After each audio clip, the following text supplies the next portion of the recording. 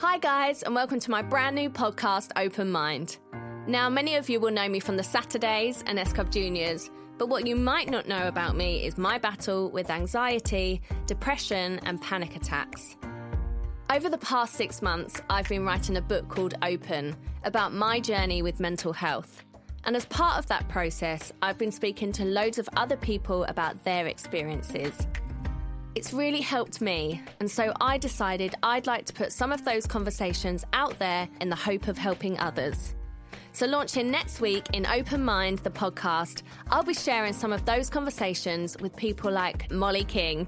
I remember that day really clearly because I know that you had spoken to me before that about how you had these sort of moments of feeling really down. And I remember you saying that you'd come home from work and you'd get into bed and you'd shut the curtains. You wouldn't get out of bed and you just felt like you didn't have any energy to do anything once you got home.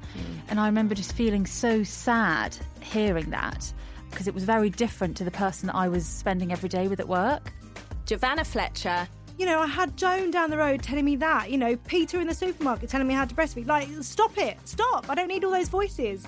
Actually, you just got to push all that away. You've just got to learn to sort of stand there, nod, and take the bits that you want and drop everything else. And Andrea McLean. I'm like a one-woman knight in shining armour for everybody else. The problem is when it happens to me, I'm rubbish. Completely rubbish. Do you know what I mean? If someone did something for you, I'd leap across the table and I'd have them by the throat. But if someone did something for me, I'd probably just curl up. That's Open Mind with me, Frankie Bridge. Make sure you don't miss the first episode with my bestie, Molly King. Subscribe now on Apple, Spotify, or your favourite podcast app.